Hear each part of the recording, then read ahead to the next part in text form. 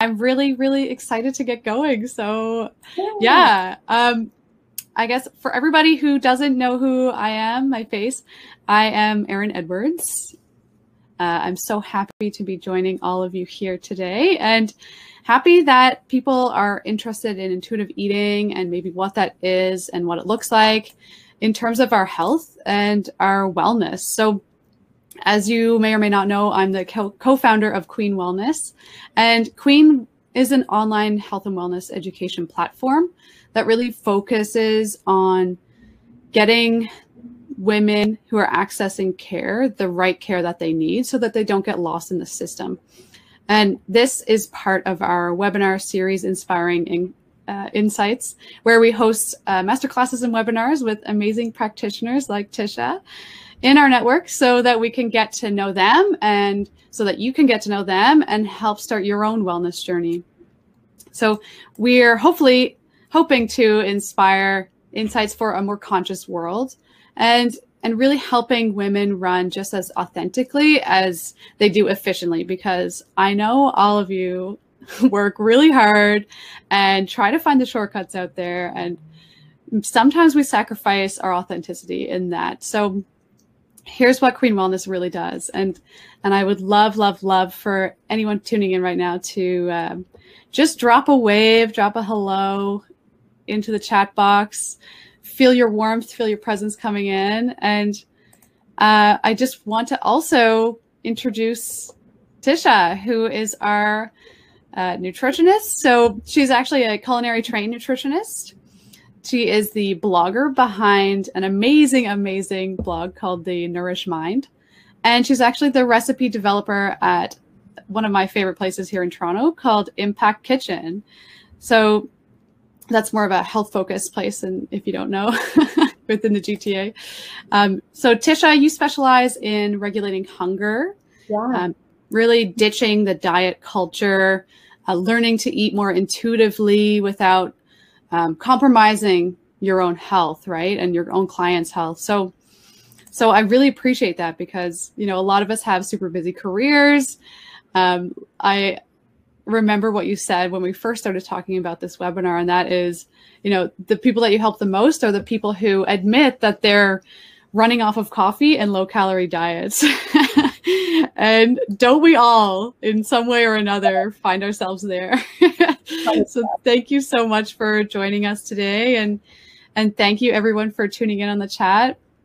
As we go, please just write your questions down if you have any, and I can actually mark them as a question so that we can ask them later on in our discussion. And I really want Tisha to have a lot of time to focus on what she wants to get across, and hopefully we can provide that beautiful platform for her message. So before we start, I do want to just kind of outline for folks what we're going to be discussing. So I will be, in a few short minutes, asking Tisha kind of how she got here and what makes her do the things that she does, and really what is intuitive eating, and where does intuitive eating maybe sometimes miss the mark in terms of our health, and really the role of foods in our life, and maybe comfort foods or hyper palatable foods, as we call them, and how to really balance our intuition and trusting our intuition and what our body is asking for with our nutrition, and really why we need both, right? And I want to also bring up maybe a few myths and how to deal with those in terms of our eating paradigms and our eating frameworks. And we will talk, of course, a little bit of science as well. So we'll talk a little bit about the hunger hormones. And of course, at the end, we'll talk, we'll leave space for a Q&A. So that all sounds well. Give me a thumbs up. Yeah, perfect. So Tisha, welcome aboard. Thank you. Thanks for having me. I'm so excited for this. I can't wait to dive in today. Yes, I am also really excited. I've been thinking of intuitive eating all last weekend. Of course, last weekend was Thanksgiving weekend. And if you're like me, probably had some turkey or some other big bird on the table, sharing with folks and family and friends. And I want to hear from you kind of what what really got you intuitive eating and what kind of started you off on this path? Yeah. So I'll start at the beginning, I think.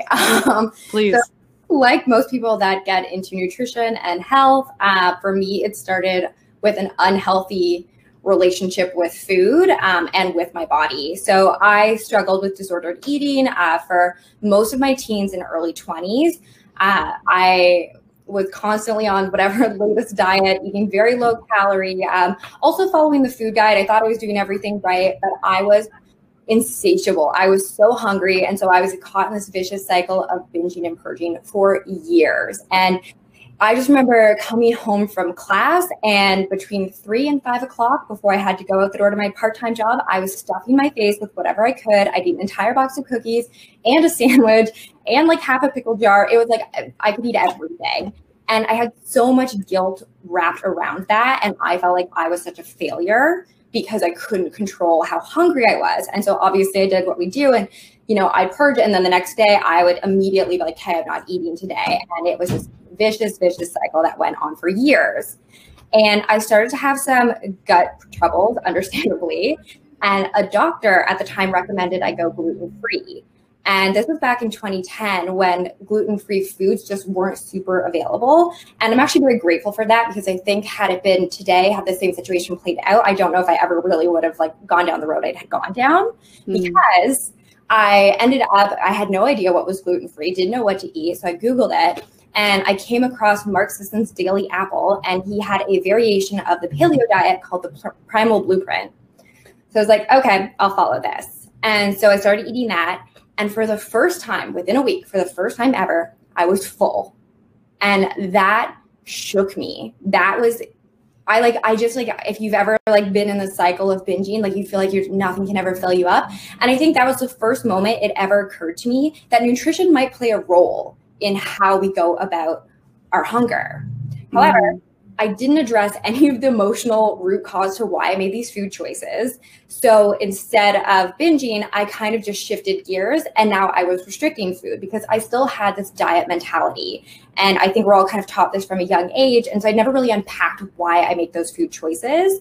So I'd gone from this paleo diet and okay, I wasn't hungry anymore. But now I was like, can I remove this food? Can I remove this food? Can I remove this food?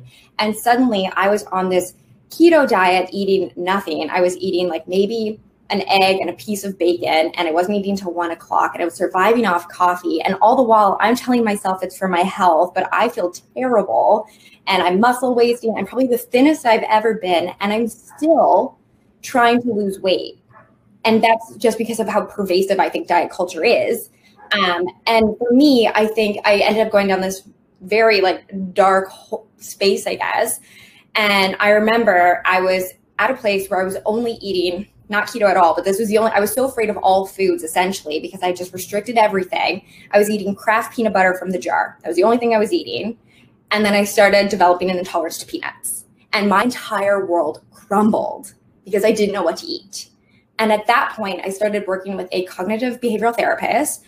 And that was the first time I'd really unpacked that, okay, nutrition is helpful to hunger, but it's not the only thing. And if you're not addressing those underlying emotional reasons to why we eat, you're only going to get so far. And so it took another few years to really get there. But I started to understand this concept of intuitive eating long before I'd even understood there was a framework for it.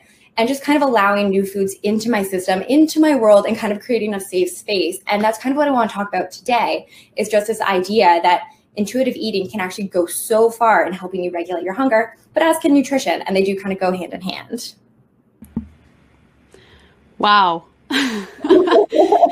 Wow. Thank you so much, Tisha, for sharing that. It's moving. I really think that our story has a lot to do with where we end up in life. And it's obvious for you that, you're still learning that, and you're also, our life is probably one of our best teachers. So it's humbling for you to really just open up to us and say, yeah, this is what I've been through and it's okay.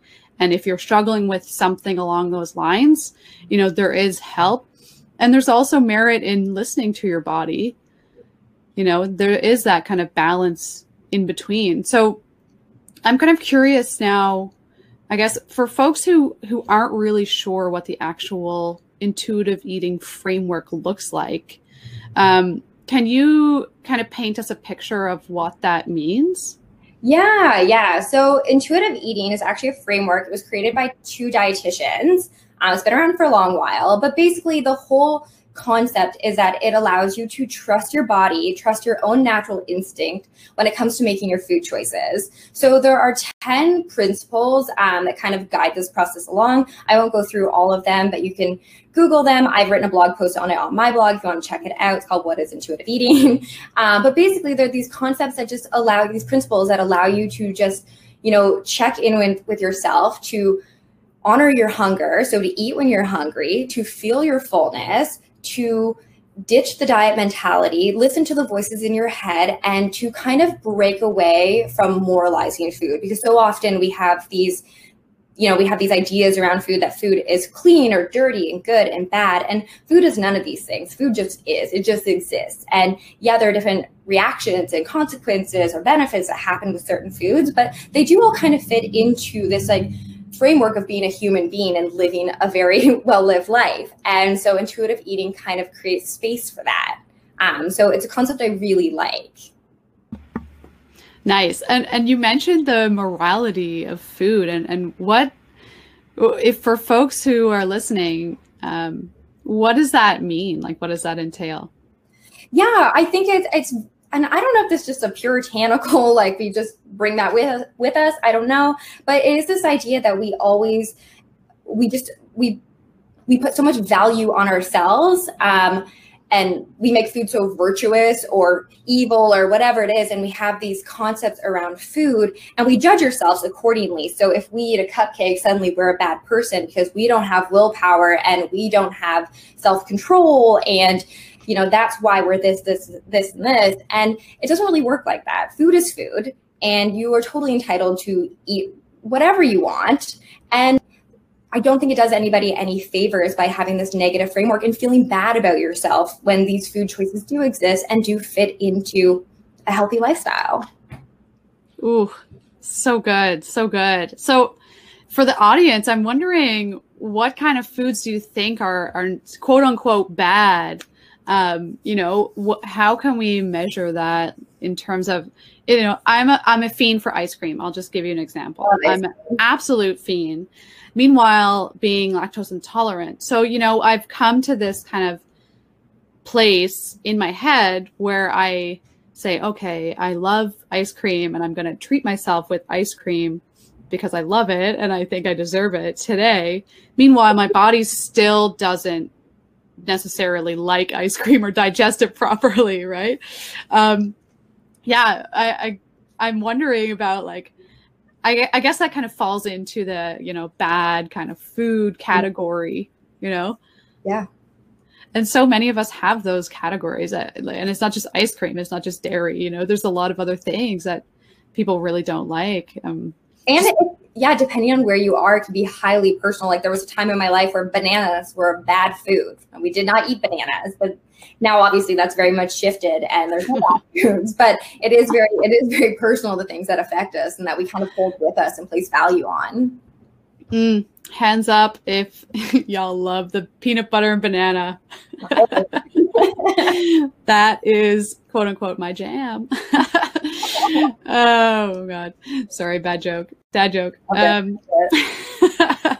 So this intuitive eating concept, I'm starting to get, my head wrapped around it. And I love the idea. And I love the idea that, my body is kind of telling me, the body really talks. My body is telling me what I want to eat. The cravings are telling me something more than maybe even what I'm drooling for, the cravings are beyond that. But sometimes I'm assuming intuitive eating can sometimes miss the mark. Case in point, eating ice cream when you know that you're lactose intolerant. Yeah. And maybe touch a little bit more on that kind of thing. Yeah, 100%. Because I do think with intuitive eating, especially right now, there's a huge movement for it where everyone is kind of saying, yeah, eat all the foods, all foods fed. And to a certain degree, I do think that's true.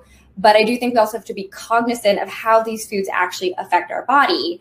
And I think sometimes that's where it can miss the mark, where it was very personal what you can eat as an individual because it's going to affect you very differently. But there are some foods like hyperpalatable foods, for example, like our refined sugar processed foods that actually kind of hijack our regular body signals and our hunger hormones, and they dysregulate our hunger, and they also can, cause these insatiable cravings. And because of that, when we think of intuitive eating and you're just like, yes, eat the unhealthy food, it might actually fuel the system where now all you crave are those unhealthy foods, because we've created this system where everything's kind of out of balance, our blood sugar is out of whack. And that's kind of where I think nutrition needs to be an element in there, because these foods have a very real consequence on the body. Yeah. And can you say a little bit more about the hyperpalatable foods and what that is? For sure. So those are foods that tend to be very high in sugar, high in fat, high in salt, often together. And foods don't exist in nature. You can't get something out on the street in the wild that has all three of these components. So your body loves this food. It wants to eat this food because at the end of the day, your body wants to put on body fat because she's looking out for you. She wants you to survive. She wants you to make it till through the winter. So we're going to eat anything that's really high in easy, accessible calories, and hyperpalatable foods fit the mark. And those are foods like, French fries, burgers, anything, cheesy pizza, anything that can kind of go around our regular hunger signals. Because from an evolutionary perspective, we kind of have this unique ability to kind of trump our hunger. So an example of that is I know we all know this feeling where you eat dinner and you have eaten so much food, you're stuffed, you can't have another bite. And then somebody brings out dessert and you're like, okay, I'm going to have a piece of that. I want a little bit of that. And that's the body is oh, these calories are from something different. We'll make space for that. We need that. We're going to put that, we're going to save that for later. And again, that's an evolutionary purpose to put on weight. And so it's meant to be, very beneficial to us. And it means that our bodies are doing their job. But obviously in today's society where everything is so accessible to us, there can be a real negative downfall to eating these foods all the time. Yes, I imagine that the convenience factor has really, is killing us for lack of a better word. It's really killing us slowly in that the sugar is so readily available, and sugar nowadays, all it takes is to go get some fast food. Sugar is in things that actually don't normally contain sugar, like burgers. And the thing is, there's entire industries, that have been built on, with food scientists, finding ways to make food, finding ways for people to want to take one more bite. And that's why you can't just eat one chip. And that's why you're going to eat a second piece of cake. It's because these foods are designed to have that effect on you because they're hijacking the system. We're just constantly getting hijacked. Who knew? Yet my body's saying it's okay, right? So that's so cool. I really am intrigued by that. I guess my next question for you is to do with, how can we find that balance? How can we really dial into, I'm a mindfulness teacher, so I really understand, when I'm hungry and when I'm not, and I'm actually able to stop myself if I need to, because I know that I'm full, and so there's there's a role that is being played between my intuition, my trust in my own self and what my soul and what my body needs, and then actually the calories that I'm intaking. Right. So can you speak a little bit more along how to balance those two, and maybe for anybody listening, how maybe what a good first step is? Yeah. I think now it's a good time to talk about this 2-dial approach that I love. And it's this 2-dial approach to mindful nutrition. And it basically just imagine you have these 2 dials, or you have 2 faucets to a tap, however you want to think about it. But imagine one is intuitive eating. And this is your intuition. This is your instinct. This is like your emotional response to food. That's part of your decision-making factors when it comes to what you eat. The other part is nutrition, and that's going to be the health benefits. Maybe you have certain health goals that you're trying to reach, your knowledge around nutrition, like that's going to be the other one. And you kind of need both. And at different times, you'll need varying degrees of each. And I'm going to give an example of, let's say you go to a party, a social distancing party, a birthday party, and maybe there are cupcakes there, and you decide you're going to have a cupcake. That's when your intuition is going to be more dialed in. And what you eat and how much you eat is going to be your intuition. So maybe you only have half a cupcake because it's store-bought. You don't really like that cupcake. It's vanilla. It's nothing special. That's all you eat. No big deal. Maybe these are the best cupcakes you've ever had. You eat 2 of them. Totally fine. No judgment. You eat that without guilt because this is a party and live your best life. But then the next day you wake up and you're kind of tired. You had too much wine. You had too much sugar, and you're feeling hangry, you're feeling exhausted. If you were only going from maybe your intuition, you might just reach for a granola bar because you're kind of tired. You just need instant fuel. You've got to be out the door. And now you're kind of in this cycle of maybe your blood sugar's unbalanced. Maybe you're hungry for the rest of the day. You're just kind of irritable, and you're kind of in this situation you don't want to be in. Whereas maybe first thing in the morning, you decide, okay, I know that if I eat a meal that's higher in protein, and have some healthy fiber and fats, I'm going to feel better. So knowing that nutrition knowledge, I'm going to maybe have some chia pudding, or I'm going to have an omelet with some greens in there, or I'm going to have a smoothie with some protein powder. And you kind of set yourself up for this better situation. And who knows, maybe by 10 a.m. you decided you still want that granola bar, so you eat the granola bar. And that's kind of where the 2 fit together. And it is a really fine line, because the last thing you want is to be in this place where you're waking up and you feel guilty about those cupcakes. So now we're balancing it by, reducing calories, eating super healthy, eating super quote unquote clean. That's not what we want. But it is this very personalized approach where you're kind of just dialing into both factors. Yeah, I can see how that is so important, And so for folks out there, who maybe don't have all the education on the actual calories that are in foods and what that actually means in terms of calorie density and nutrition. What's a good first step that someone can take if they're waking up every morning and they feel really hungry, but they're kind of already guilty because they know they shouldn't eat what they want to eat, which is the coffee, the double or whatever. Yeah. I think a really good first step is to just eat. It sounds really boring and basic, but if you are hungry, honor that, accept that, eat something, and try to eat a complete meal. So instead of the problem when you eat something that maybe just I don't know, your granola bar, let's say, or just a coffee with the sugar and cream, is that it's not a complete meal. So it's not really satisfying our hunger. And that's often why we have cravings. It's often this macronutrient requirement that's not being met, or calorie need that's not being met. So, I'd recommend that you start your day off with a good amount of protein, aim for maybe about 20 grams of protein, and just eat a really well-balanced meal. And from that, I think you kind of set yourself up in a space that if you're eating, whenever you're eating meals, make sure they're well-balanced, that you have a lot of wiggle room if you want to enjoy other foods. Okay, that sounds amazing. Yeah. And so if I'm not the smoothie person, that everyone else seems to be, what's a good example of, I know you mentioned protein, but what's a good example of something that I can eat if I, don't have protein powder or don't want to rely on that? Yeah, and not do a smoothie.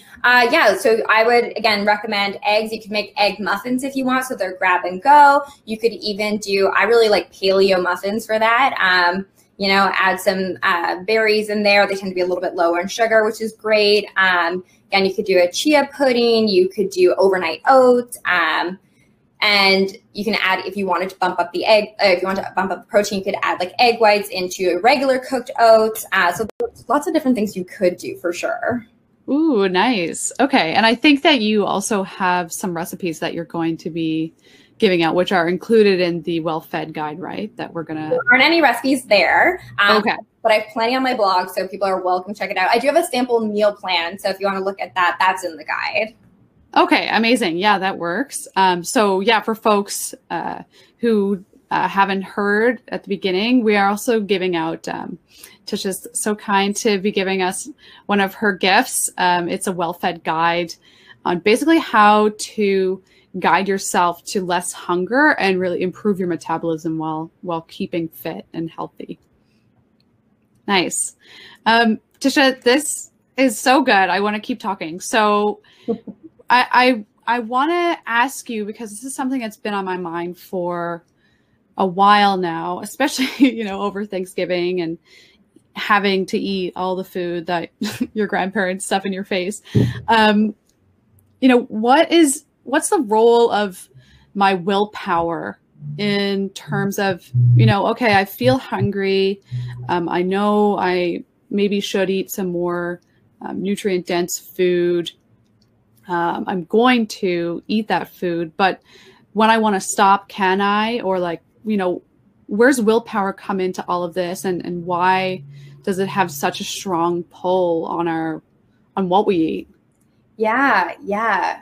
I love that question so much, because in my eyes, willpower, when it comes to hunger and your food choices, willpower is kind of a myth. There's a lot of things that dictate why we eat the foods we eat.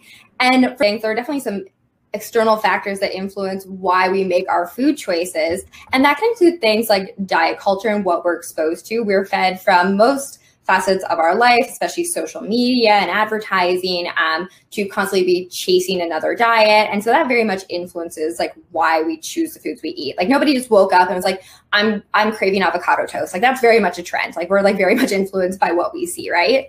But also food availability and food security. Where do we live? What's our income? What do we have access to? The reality is that,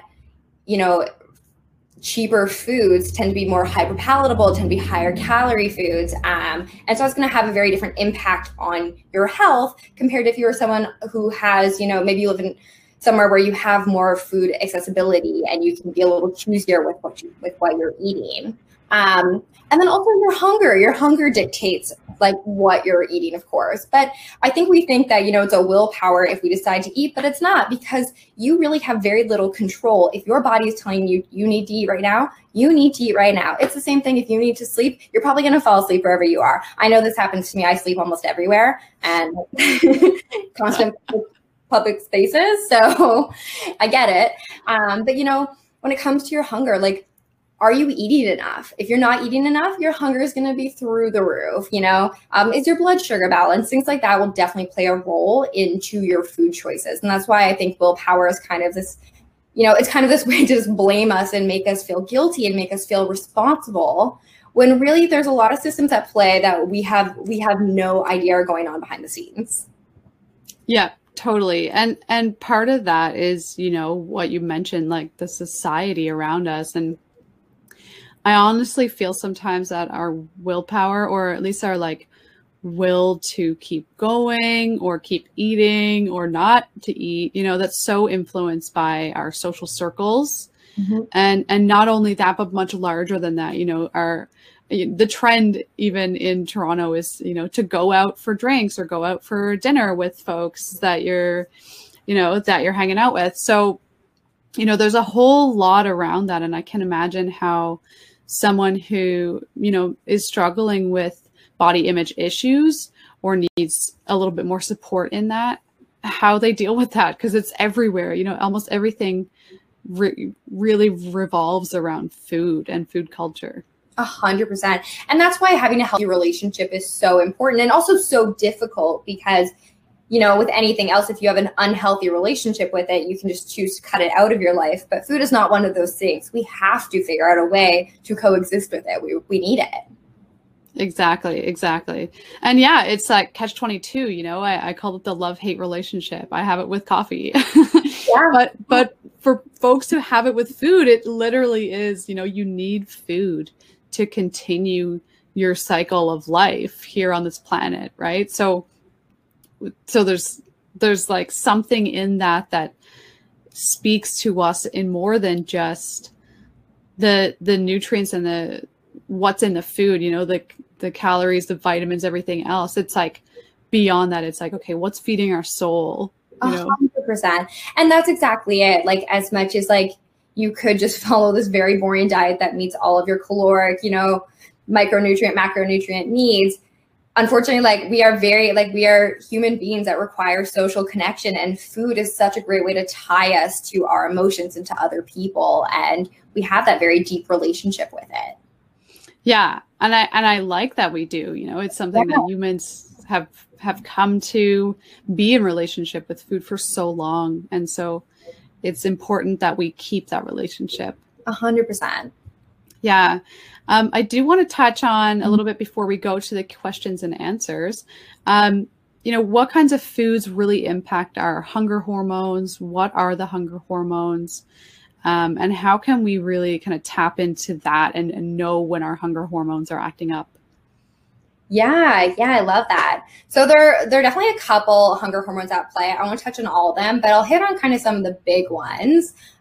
So leptin is a really big one when it comes to our appetite. It's considered to be the satiety hormone, but it's probably better to think of it as the starvation hormone because its whole role is to make sure we're not starving. So leptin is produced in your fat cells, and the more fat you have, the more leptin you have. And that leptin travels up to the brain, it goes to the hypothalamus, and it says, hey, we've got enough fat here. We're good. We're in a good place. We don't need to eat anymore. And that suppresses our hunger. But you can get into this role, and research is still trying to figure out how this link exactly works, but you can develop leptin resistance. And that happens when you have too much leptin. So maybe you have too much fat and you have too much leptin, but none of that is reaching the brain. It's not reaching the hypothalamus. And so we're not getting those signals that everything's fine. So despite the fact that we have this leptin, your body still thinks it's starving. And so it's going to keep those hunger hormones or keep that hunger signal going strong. And you're going to continue to have this urge to eat. And, you know, while this isn't the case for this particular example, you know, if you don't have leptin, if you don't produce leptin, there's some interesting studies done with children who don't produce leptin. And again, this is not most people. Most of us have leptin and make leptin just fine. But these children were insatiable, and literally their fridges had to be bolted. They were so overweight and they could not stop eating. Like nothing could control them. Like they were eating, you know, frozen fish sticks because they were starving, because their brain wasn't getting the memo that, hey, like things are okay. We don't need to keep eating. And so that's just how powerful leptin is in, you know, helping along with our food decisions. And then wow. And then another guy is ghrelin. And so ghrelin has the opposite effect. It is our little gremlin in our gut, ghrelin. And its whole job is to tell your body like, hey, it's time to eat. So it's produced in the stomach. And so the more ghrelin we have, the hungrier we are. And its whole job is to be like, hey, come on, get some food into your system. We need to store some fat. And one of the biggest ways to increase ghrelin is to diet. This makes sense. The less calories we have, the more our body starts to go into the starvation mode, and the more ghrelin we have. And so it becomes this game of trying to balance these hunger hormones and tame them and let our bodies know that, hey, everything goes okay. We're good. We can take a breather. Okay. So that's a good kind of read on our hormones and maybe what's acting up and what isn't, or maybe what we need to focus on a little bit more. We do have some time for questions. Before we go into the question and answers, I do actually want to just give The Nourished Mind, Tisha's blog, a shout out. I really think there's some amazing, amazing reads in there. Of course, Tisha, you're a great writer, so you have a good way with words, and just the reader can really kind of just soak everything up in that blog. And I really recommend it to everybody out there because it's really, really important right now that we do nourish our minds, that there's so much around us that we really need to kind of stay focused and almost narrow our focus to really what's important, what kinds of things we're putting in our body. So yeah. You can, it is, I think, thenourishedmind.com, right? .ca, yes. .ca, Canadian. Perfect. And we actually do have a freebie as well. So everyone that's tuning in, I will put the link in the next email out for the replay. And I'll actually put it in here as well. Why not? Just so folks have it and they can take a look. Just even before the question period, maybe some people might be able to take a look and be able to ask some more questions about it. So that link is right there in the chat right now. Tisha, do you have any kind of last words before we just hand it over to the audience? Yeah, I think maybe just one of the biggest things I want to say, kind of wrapping this up, is to just honor your body and make sure that you're eating enough. If you're someone who's coming from a place of maybe chronic dieting and you're always hungry, it's really important that we kind of nourish our metabolism and really honor our hunger. So I kind of want to end on that note that, we really need to make sure we're eating enough. And if you're feeling hungry, it's really important to lean into that and, opt for things that will help to fuel your body in a really nourishing and sustainable way. But still allowing to create space for the foods that you already enjoy and love. Well said. Well said. There is space as well, I think, for just like, I think sometimes we should question ourselves because oftentimes when we feel tired, it might be hunger. Right? Oh, 1,000%. When you are tired and when you are stressed, your cortisol goes up, and that's going to that's going to trigger your hunger 100%. And there's a lot of research to back that up, that if you're getting even 1 to 2 hours less sleep, you tend to wake up craving sugar. You're probably going to eat more throughout the day. So it's really, it's not just a nutrition approach. It's really this holistic, well-rounded approach to your health to really manage your stress and make sure that you're creating enough time for yourself. Nice. Very well said. Thank you so much, Tisha. We do have some questions. I would love to dive into those. So Alex has the first question here. How do you deal with any guilt that you may feel while beginning your journey on intuitive eating or with intuitive eating? Yeah, no, that can be really, really hard. I think it'd be really beneficial to keep a journal and kind of write down like what feelings you're feeling and maybe why you feel that way. Like if you eat something, do you feel guilty because it's a new food for you and that you feel uncomfortable with that? Or maybe there's some reason, like you have some reason in your past and there's something that you have an association to this food, and just really like breaking down why you feel the way you feel. And also just reminding yourself, it's really good to just kind of be present with yourself and be like, I'm eating this, or I feel this way, but this will pass. If you accidentally overeat and you kind of miss the mark on that and you feel not so great, it's really helpful to just kind of say, like, this is temporary. This will go away. Everything will be fine. The world is not over. And kind of just learning to have faith in your body and trust in your body. It obviously takes a lot of time. But I think kind of creating those daily habits and just making sure, I would definitely recommend reading Intuitive Eating. There's a book written, I don't have it with me, but it kind of breaks down this framework into really actionable steps, and it can be a really good first step.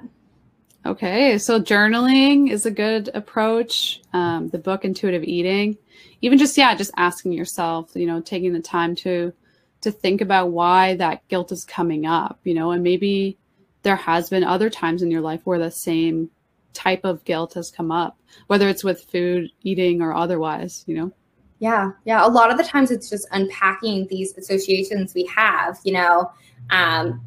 do you feel like you shouldn't eat something because somebody told you you shouldn't eat something, or because it makes you feel like you just don't feel healthy after eating it? And obviously it takes a lot of work to kind of dig down to the root cause, but I think it allows you, when you actually think about it, it gives you a space to be a little bit more gentle with yourself, to understand you're like, okay, like there's this like inner child in me that maybe just needed comfort, and that's why I reached for that food, and like that's okay. Emotional eating and comfort eating, that's actually okay. We can have space for that.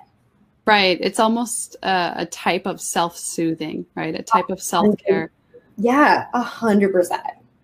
And I can speak to that a little bit too, just in terms of, getting sober from alcohol addiction. And again, addiction is an addiction. Alcohol might be a little bit different than food, but it's still, something that you're putting in your body. And Alex, the guilt that I guess the way that I dealt with my guilt when I drank is that I didn't. I literally just kept drinking until I forgot, right?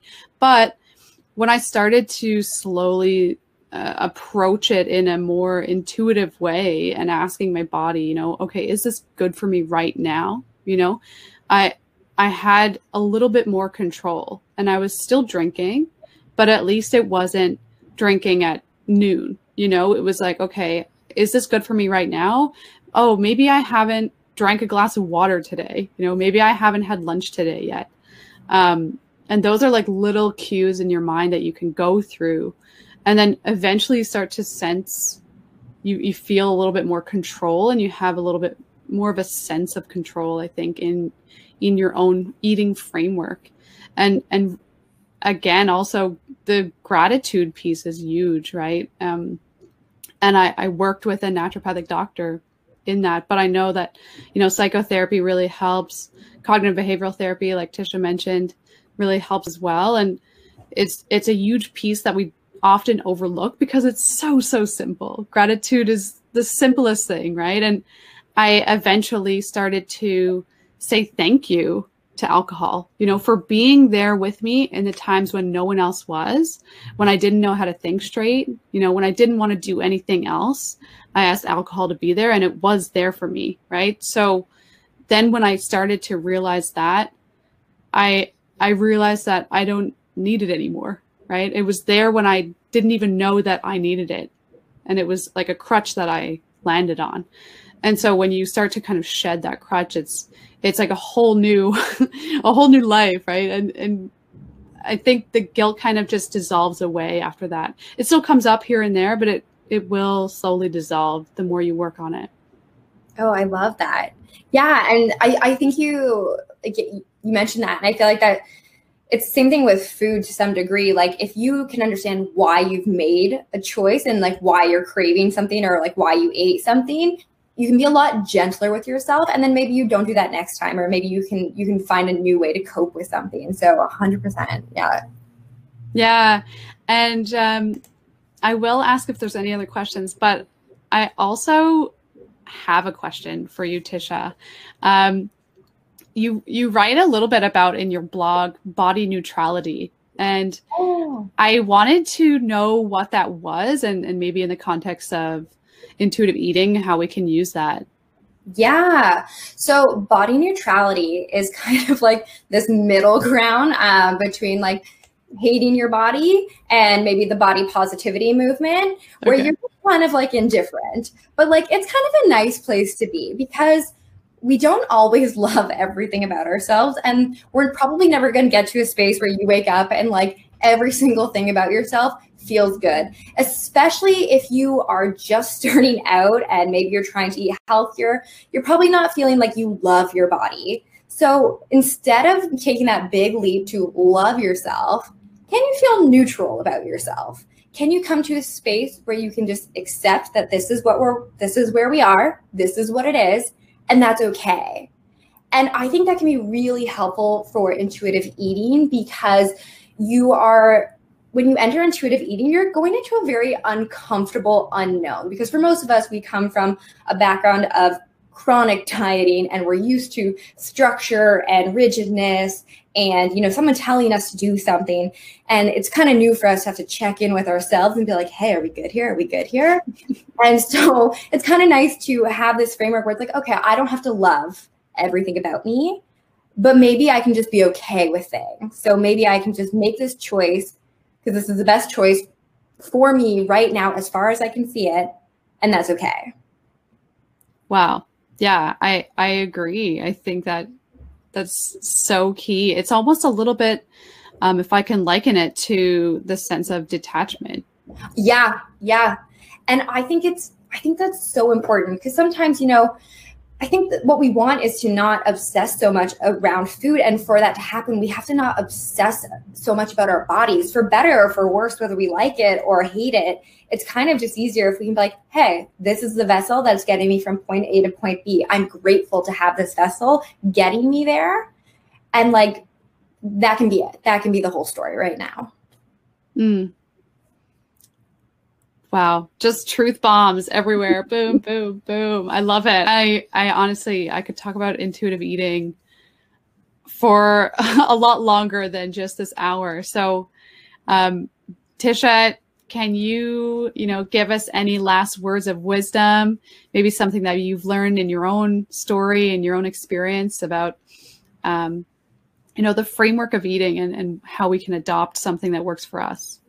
Yeah, I think the biggest thing is just to be gentle with yourself. I think so often we're used to coming at things with, okay, exercise more, eat less, do more, be more aggressive, be more productive. And like, we really need to start nourishing ourselves and kind of, giving ourselves that self-care we really need. And I think that you can do that with nutrition and with every aspect of your life, but really just kind of honoring your body and being very gentle with yourself and allowing room for mistakes, allowing yourself to grow, allowing yourself to like mess up and to like live your life, and realizing that's kind of all part of this bigger picture. And you don't have to have everything figured out right this second, right now.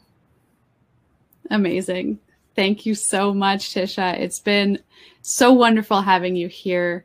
And folks listening in, please go ahead and click that link that I posted in the chat. I'll send it to you via email as well to get that free well-fed guide to less hunger and improve metabolism with the one-day sample meal plan like we were talking about.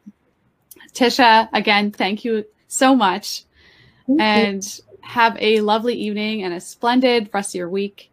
And anyone who's listening in right now as well on the replay on YouTube, don't forget to subscribe and suggest any upcoming topics for us to discuss. All right. Thank you. Thank you, Thanks everybody. again.